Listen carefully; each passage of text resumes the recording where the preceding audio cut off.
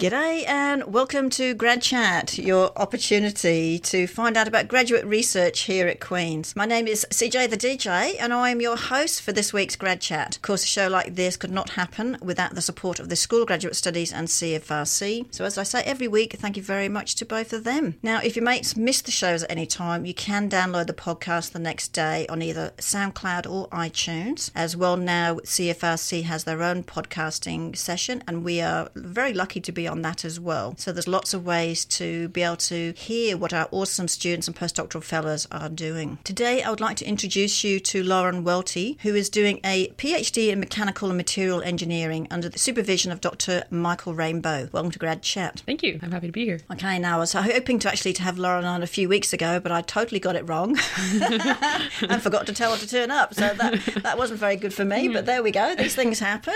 Yeah. It's really good that we're able to do this, though. So I do appreciate you coming at the time that I actually told you to come. It's much easier to show up then. It is, isn't it? It is. And I didn't want you to get you worried.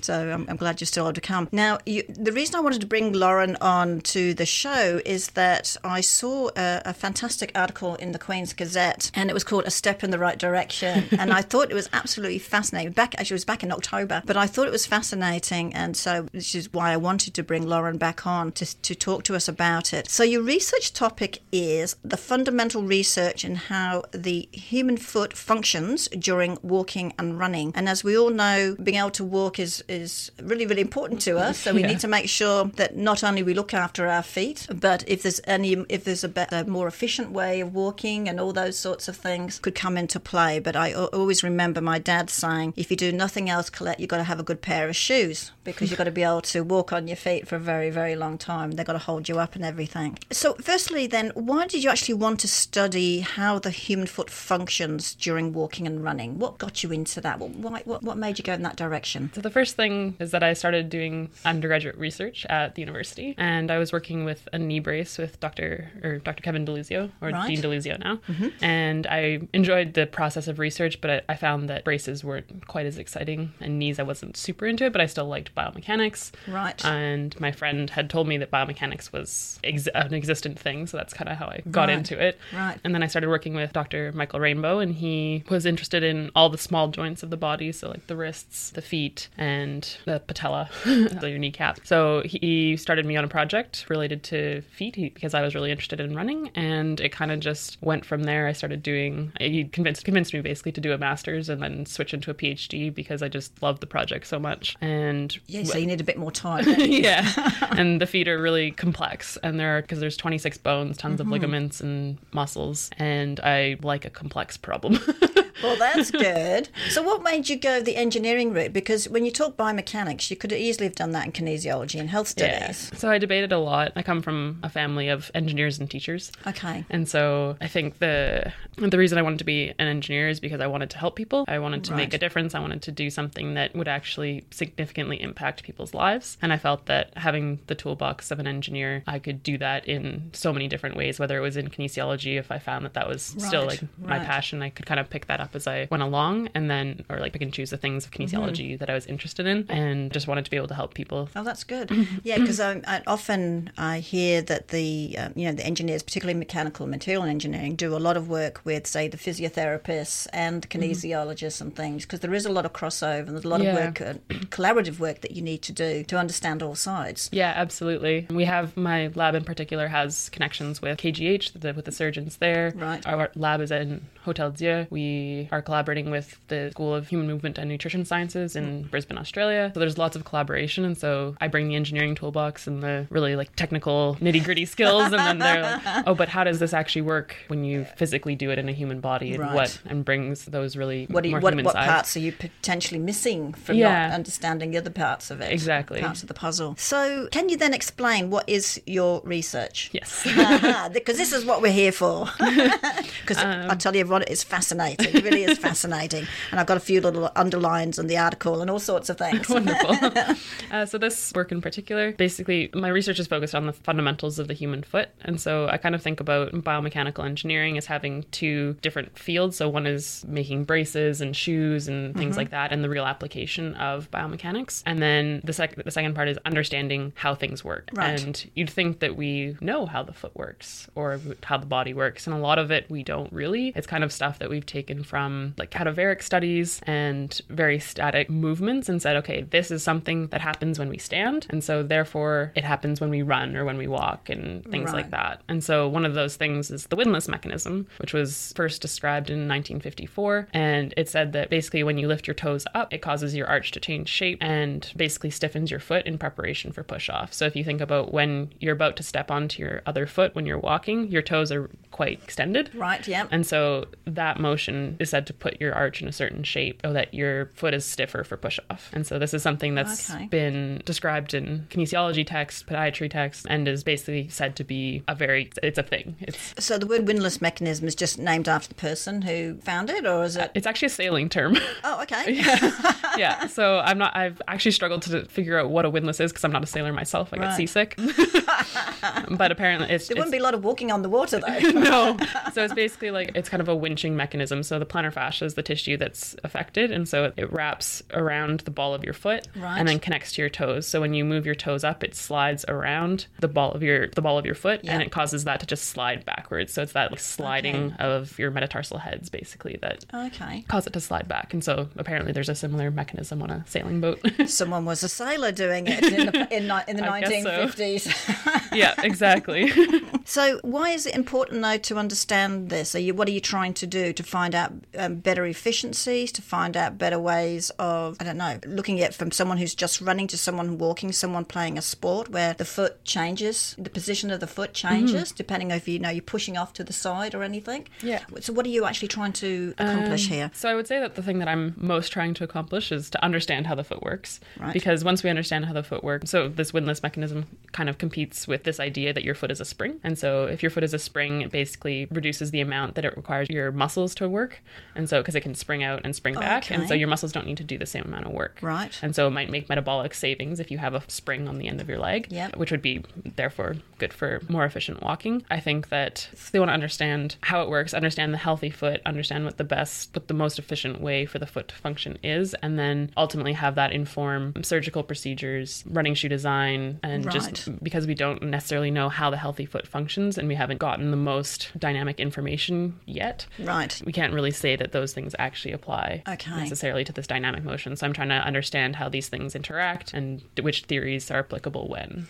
So it's you're not necessarily looking at something that's an injury. It's just the foot in general. Yeah. So how can we make that foot better? Yeah, exactly. Okay. And for instance, like if you have a running shoe and you have a slightly higher toe angle or something, or your foot doesn't fit as well in it, you might be engaging the windlass mechanism more than if you weren't. Right. You had a flatter shoe. And so what I wanted to do... This could give you a little edge, couldn't it? Yeah, exactly. So we didn't know, and we thought that with this research, we thought that we would see how engaging that windlass mechanism affects the ability of your foot to function as a spring. Right. Because nobody has really looked into that, and everyone says that the plantar fascia, it stretches when you land. So if you land, your foot kind of spreads out, and your plantar fascia stretches. But in order for this windlass mechanism to be possible, it has to be a rigid cable, because otherwise the arch doesn't change shape, because it's kind of like pulling a rock with an elastic band. Right. So I wanted to see how those would affect each other. You got your work cut out for you. Yeah. Okay, so where did this research take place? And I guess with that, what was your data set? So the research took place at the University of Queensland in Australia. I suppose you had to go and do a field trip there, did you? Yes, I was there for 4.5 months. Well, that was a shame. That must have been really hard for you. It was wonderful. I hope it was the right time of the year. It was winter, so it was great. Oh, okay, so it's not too hot. Yeah, I think I would melt. That was very lucky for you. Yeah. So I went there in the first year of my master's. I think this was actually my advisor's ploy to get me to do a PhD. I give you an incentive. Yeah, exactly. Yeah, I love it. And so I went and enjoyed it, and I was like, okay, maybe I do want to do a PhD. Yeah, because you'll remind you, don't forget, you got to go to Australia. Yeah. So that was really great. And I worked with 2 researchers there, so the two who are on the paper that we published. Right. And so I did the collection there, and they have this machine that they affectionately call the foot crusher. Love it. Yeah. Only a Queenslander could say that. Yeah. So I get a lot of weird looks when I tell people here about working with the foot crusher. Yeah. Like, you put people in the foot crusher. I'm like, it's not that bad. Like, I tested and make sure it was safe and everything. So yeah.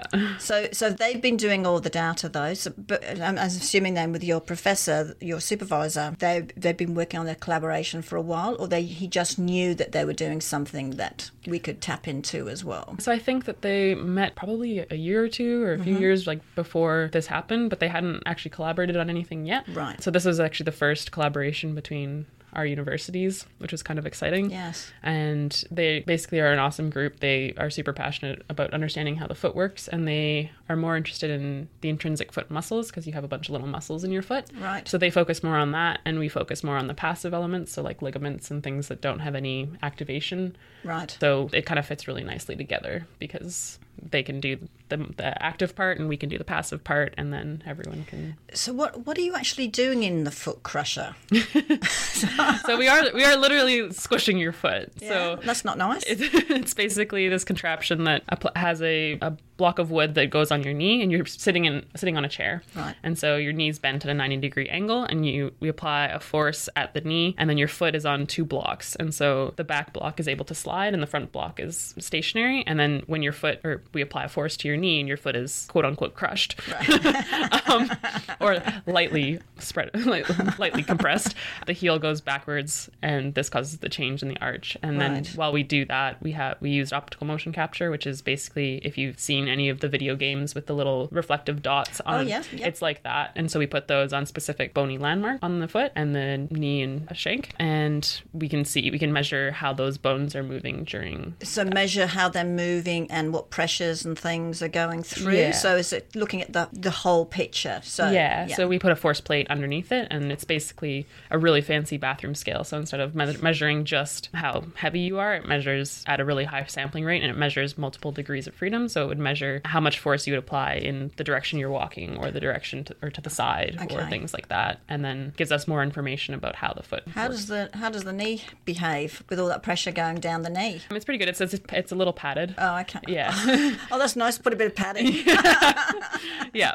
Okay, so who are your subjects with this? Because, I mean, I would imagine, and correct me wherever I'm wrong here, but I would imagine a lot of things would come into play, whether it's a child who's still growing, whether it's yes. an adolescent, whether it's an adult or young adult, middle age and older, whether someone was an athlete or sedentary. I mean, did all those sorts of things come into play, or did you pick one sort of data set that you could use, one sort of grouping? I honestly chose people who were willing to be put in it. It tended to be a population of mostly graduate students. I Right. also did my supervisors who were there. Well, they should. Yeah, They nicknamed so- it. They should be in there. They add a greater range to the Right. subject pool. It's mostly active people. It was more skewed towards males and females just based on who was Willing. there and available. And I only looked at people who were considered, I guess, healthy in Okay. the lower limbs, so they had no injuries or So they didn't have arthritis or anything Exactly. like that. So it was that you knew of. yeah, or hopefully they would have told me. But yeah, so that I knew of, and that we just wanted to see like a healthy population because we want to understand the healthy foot function. Did you have to do an X-ray of the foot before or not? No, so we didn't do an X-ray. So we just did, because I can palpate and feel the bones in the foot, I can do that. Whether they're moving freely or not. Yeah, Well, and like for they their have function. Yeah, I just wanted to see where like different landmarks are. So like Right. one of your bones, for instance, like your navicular, it has a really strong ridge on the side of it. Yep. And so I can feel that and put a marker there and be like, okay, I know this part of the bone is moving there. Okay. But a lot of the research that I'm actually working on now is X-ray based. Okay. And so okay. we're doing, the study I'm working on is basically dynamic X-ray video. And so there's two X-ray sources that basically get that image converted into, that visible light is converted into an image at high speed. And then I can recreate the exact bone positions for running, walking, because it Okay. captures at a really high frame rate. So I can be like 250 frames per second. So I know you're doing the foot crusher, which, to be honest, even though the blocks at the bottom, one's moving, but is that more for walking? What about running? So for the foot crusher, the thing about this specific experiment is that we looked just to see how the windlass mechanism perturbed how your foot returned energy. Okay. So it wasn't it's not directly applicable yet to walking and running. Okay. And so basically what it showed us is that the windlass mechanism actually makes your foot less stiff and it was more compliant. Right. Because it's putting it into a different position. So if you think about having a triangle that's really pointy and you push on the top, it's easier to make it go really far versus if it's shorter and flatter, you have to put more force into it. And so that's what the windlass mechanism ended up doing in this specific case, but it wasn't necessarily directly applicable to walking and running. And so the research I'm doing now is looking at using running trials and looking at how the arch returns energy and how the toe angle influences that. So how the windlass and the arch energy. Okay, let's hold it there. Let's take a quick break. Yeah. And then we'll get right back on to finding out a little bit more about that part. Sounds good. Okay, is that good? Yeah. Excellent. So it won't be long, everyone. We'll be right back.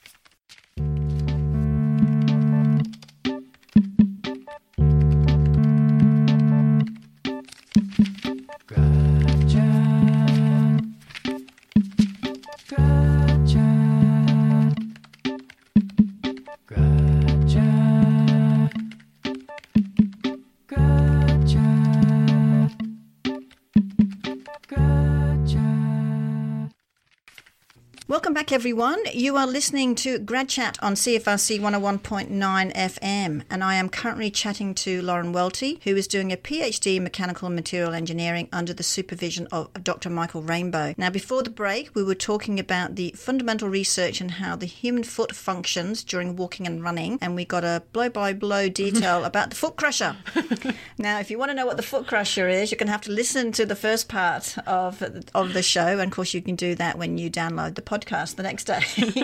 So that's a little bit of a teaser for you all. But what I'd like to do now is, so Lauren, you've got all the data you got from the University of Brisbane, which was great side trip, come back with all that. So that was a bit more static what you're doing. But your next part now, and that was looking at the camera sensors and things that you had on it. Now, of course, you're back in Canada and looking more of, what did you call the x-rays you were using? So the full name is biplanar video radiography. Okay, that's probably why I couldn't remember it. It's basically dynamic x-ray video. Dynamic x-ray video. That's a lot easier for me. Thank you very much. Yeah. So you're doing that now so you can look more about the running or the walking and the actual motion of what we're looking at now. So can you explain a little bit more about that in how that's related now with your research moving forward? Because you are doing your PhD. Yep. And so you've had your nice start. Yep. You got your trip. Now it's down to business. Yeah, exactly. So we have an awesome lab that's just opened up at Hotel Dieu. Okay. And so that's the Skeletal Observation Lab, or the SOL. And so there's a setup of 2 X-ray sources, and they basically shoot X-ray beams at a high frequency, and then that's converted into 2 images. And once we have those 2 images, I can take these bone models that we create from a CT, and then I line them up to those 2 images, and it tells me where all of those bones are in 3-dimensional space. Oh, that's neat. And so I can basically visualize what your heel bone is doing at the exact moment that you hit the ground when you're running. I can see what your toes are doing. I can see what all of those different bones are actually doing, because a lot of the research that's been done on feet is basically assuming that there's different parts of the foot that are rigidly contained. Right, yes. And so they're not necessarily rigidly contained, but that's the best that we could do, and it still answered a ton of questions. And beyond putting bone pins in to try and measure the motion of each of the individual bones, which I would not want to do. Well, you could ask a Queenslander to name that one. Yeah. So this one allows us to do non-invasive, actually measuring the motion of the bones during walking and running. And so what I'm doing now is I'm using a data set from Brown University, which is where my advisor was originally placed. And that's where he kind of learned how to use this whole X-ray system before he decided to come here and build his own lab. Nice. And so I'm using a data set from there where they ran barefoot. And so I'm looking to see, I'm measuring their toe angles and how much their arch is deforming and doing some fiber modeling to measure the plantar fascia as well, and then seeing how all of those variables interplay, and that'll help us understand how whether the windlass mechanism is actually happening during running. Well, that's interesting actually, because I mean, if you look at people's feet, everyone's got different feet. Like some people have a high arch, some people don't have a high. I'm more or less flat-footed, so hence I'm not a ballerina. But I mean, how do you take that into consideration with your research when everyone's foot is so different? Yeah, so That's so many variables. That's the really kind of exciting part about it, is that when we find something that fits this whole, like we have 10 or 20 subjects or whatever it is, and they all act the same way and they all have completely different feet, that's really interesting to me. Right. There's lots of different metrics out there that measure the stiffness of your arch height, and that's a really common practice in like the more podiatry industry. Yes. But there's not necessarily any correlations between the shape of your foot and function. Yeah. Okay. And so we're doing a study in January on how the orthotic stiffness affects how your bones move and how your plantar fascia strains and things like that. And so we'll be doing some of those measurements just with basically a CT scan. So we'll do it when you're sitting and then when you're standing. So you'll see how much your arch changes and see whether those stiffness, like that change and that kind of pseudo stiffness measure of your foot, whether that actually correlates to how your foot functions dynamically. But my guess is it doesn't.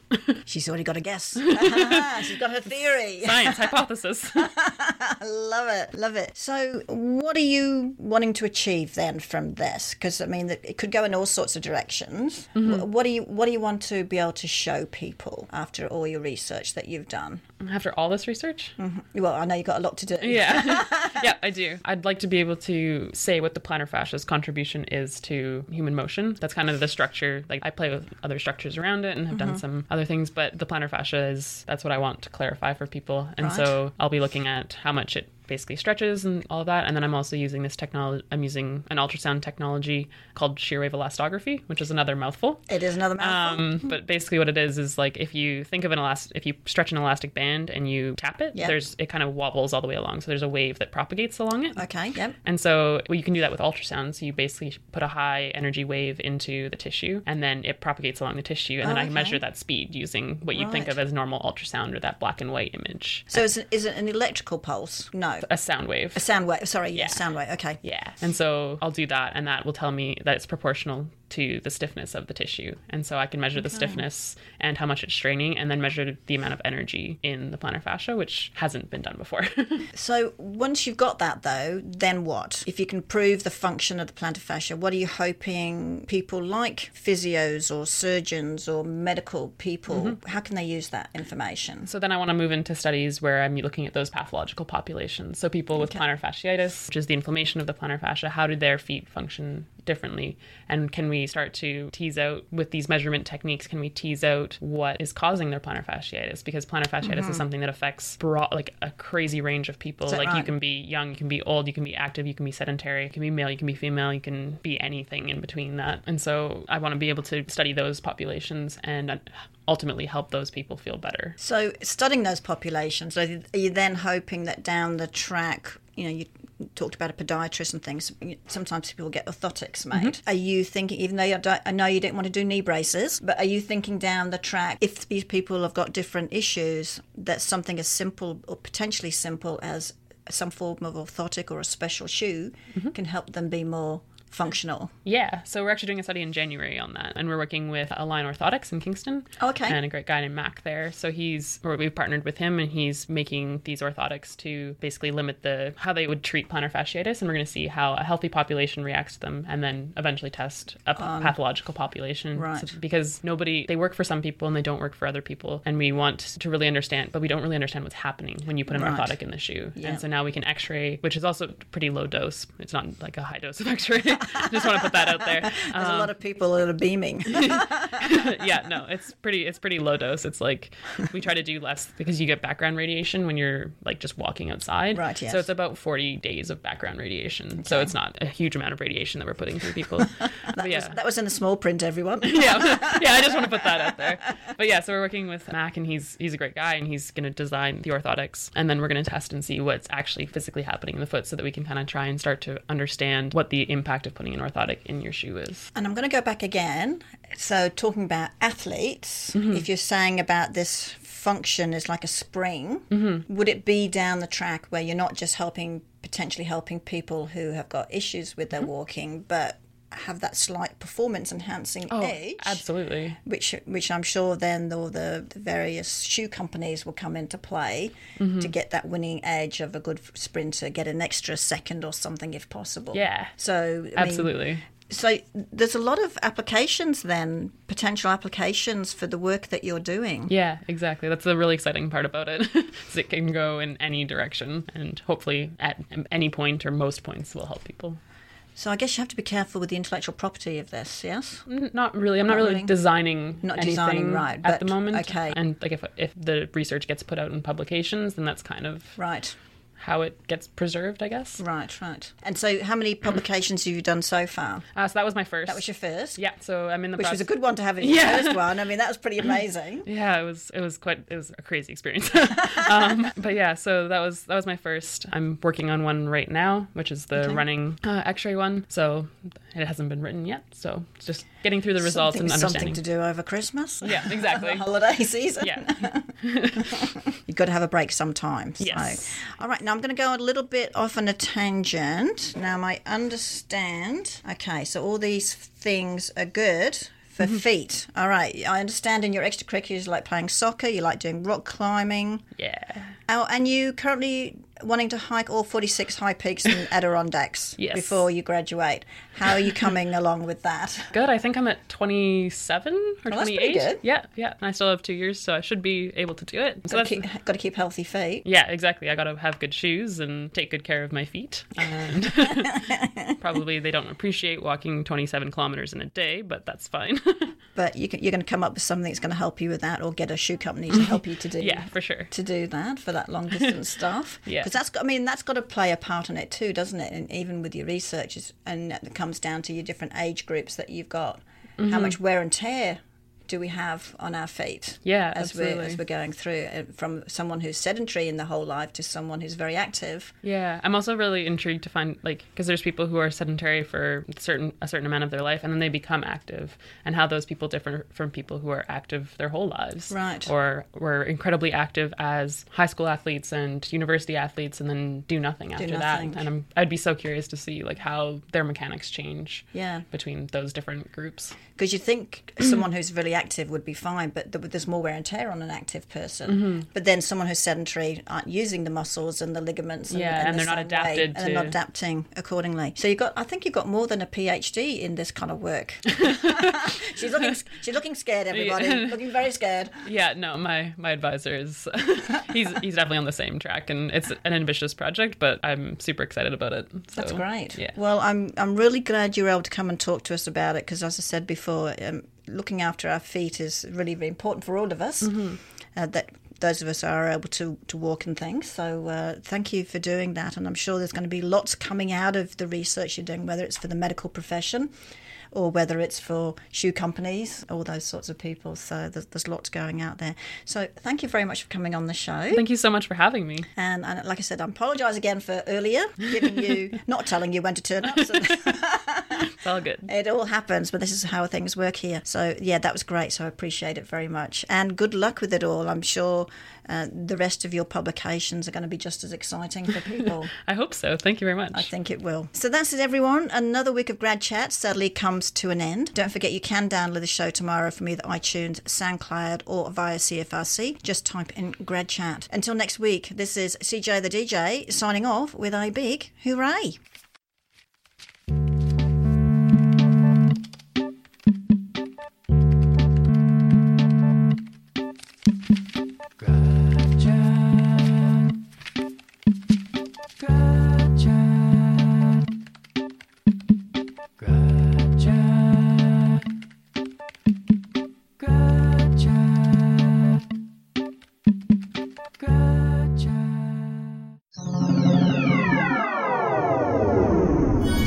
This show is produced in collaboration with CFRC at Queen's University, Kingston, Ontario, with infrastructure support from Queen's Faculty of Engineering and Applied Science. CFRC is located on traditional Anishinaabe and Haudenosaunee territory. Find more great podcasts at podcasts.cfrc.ca.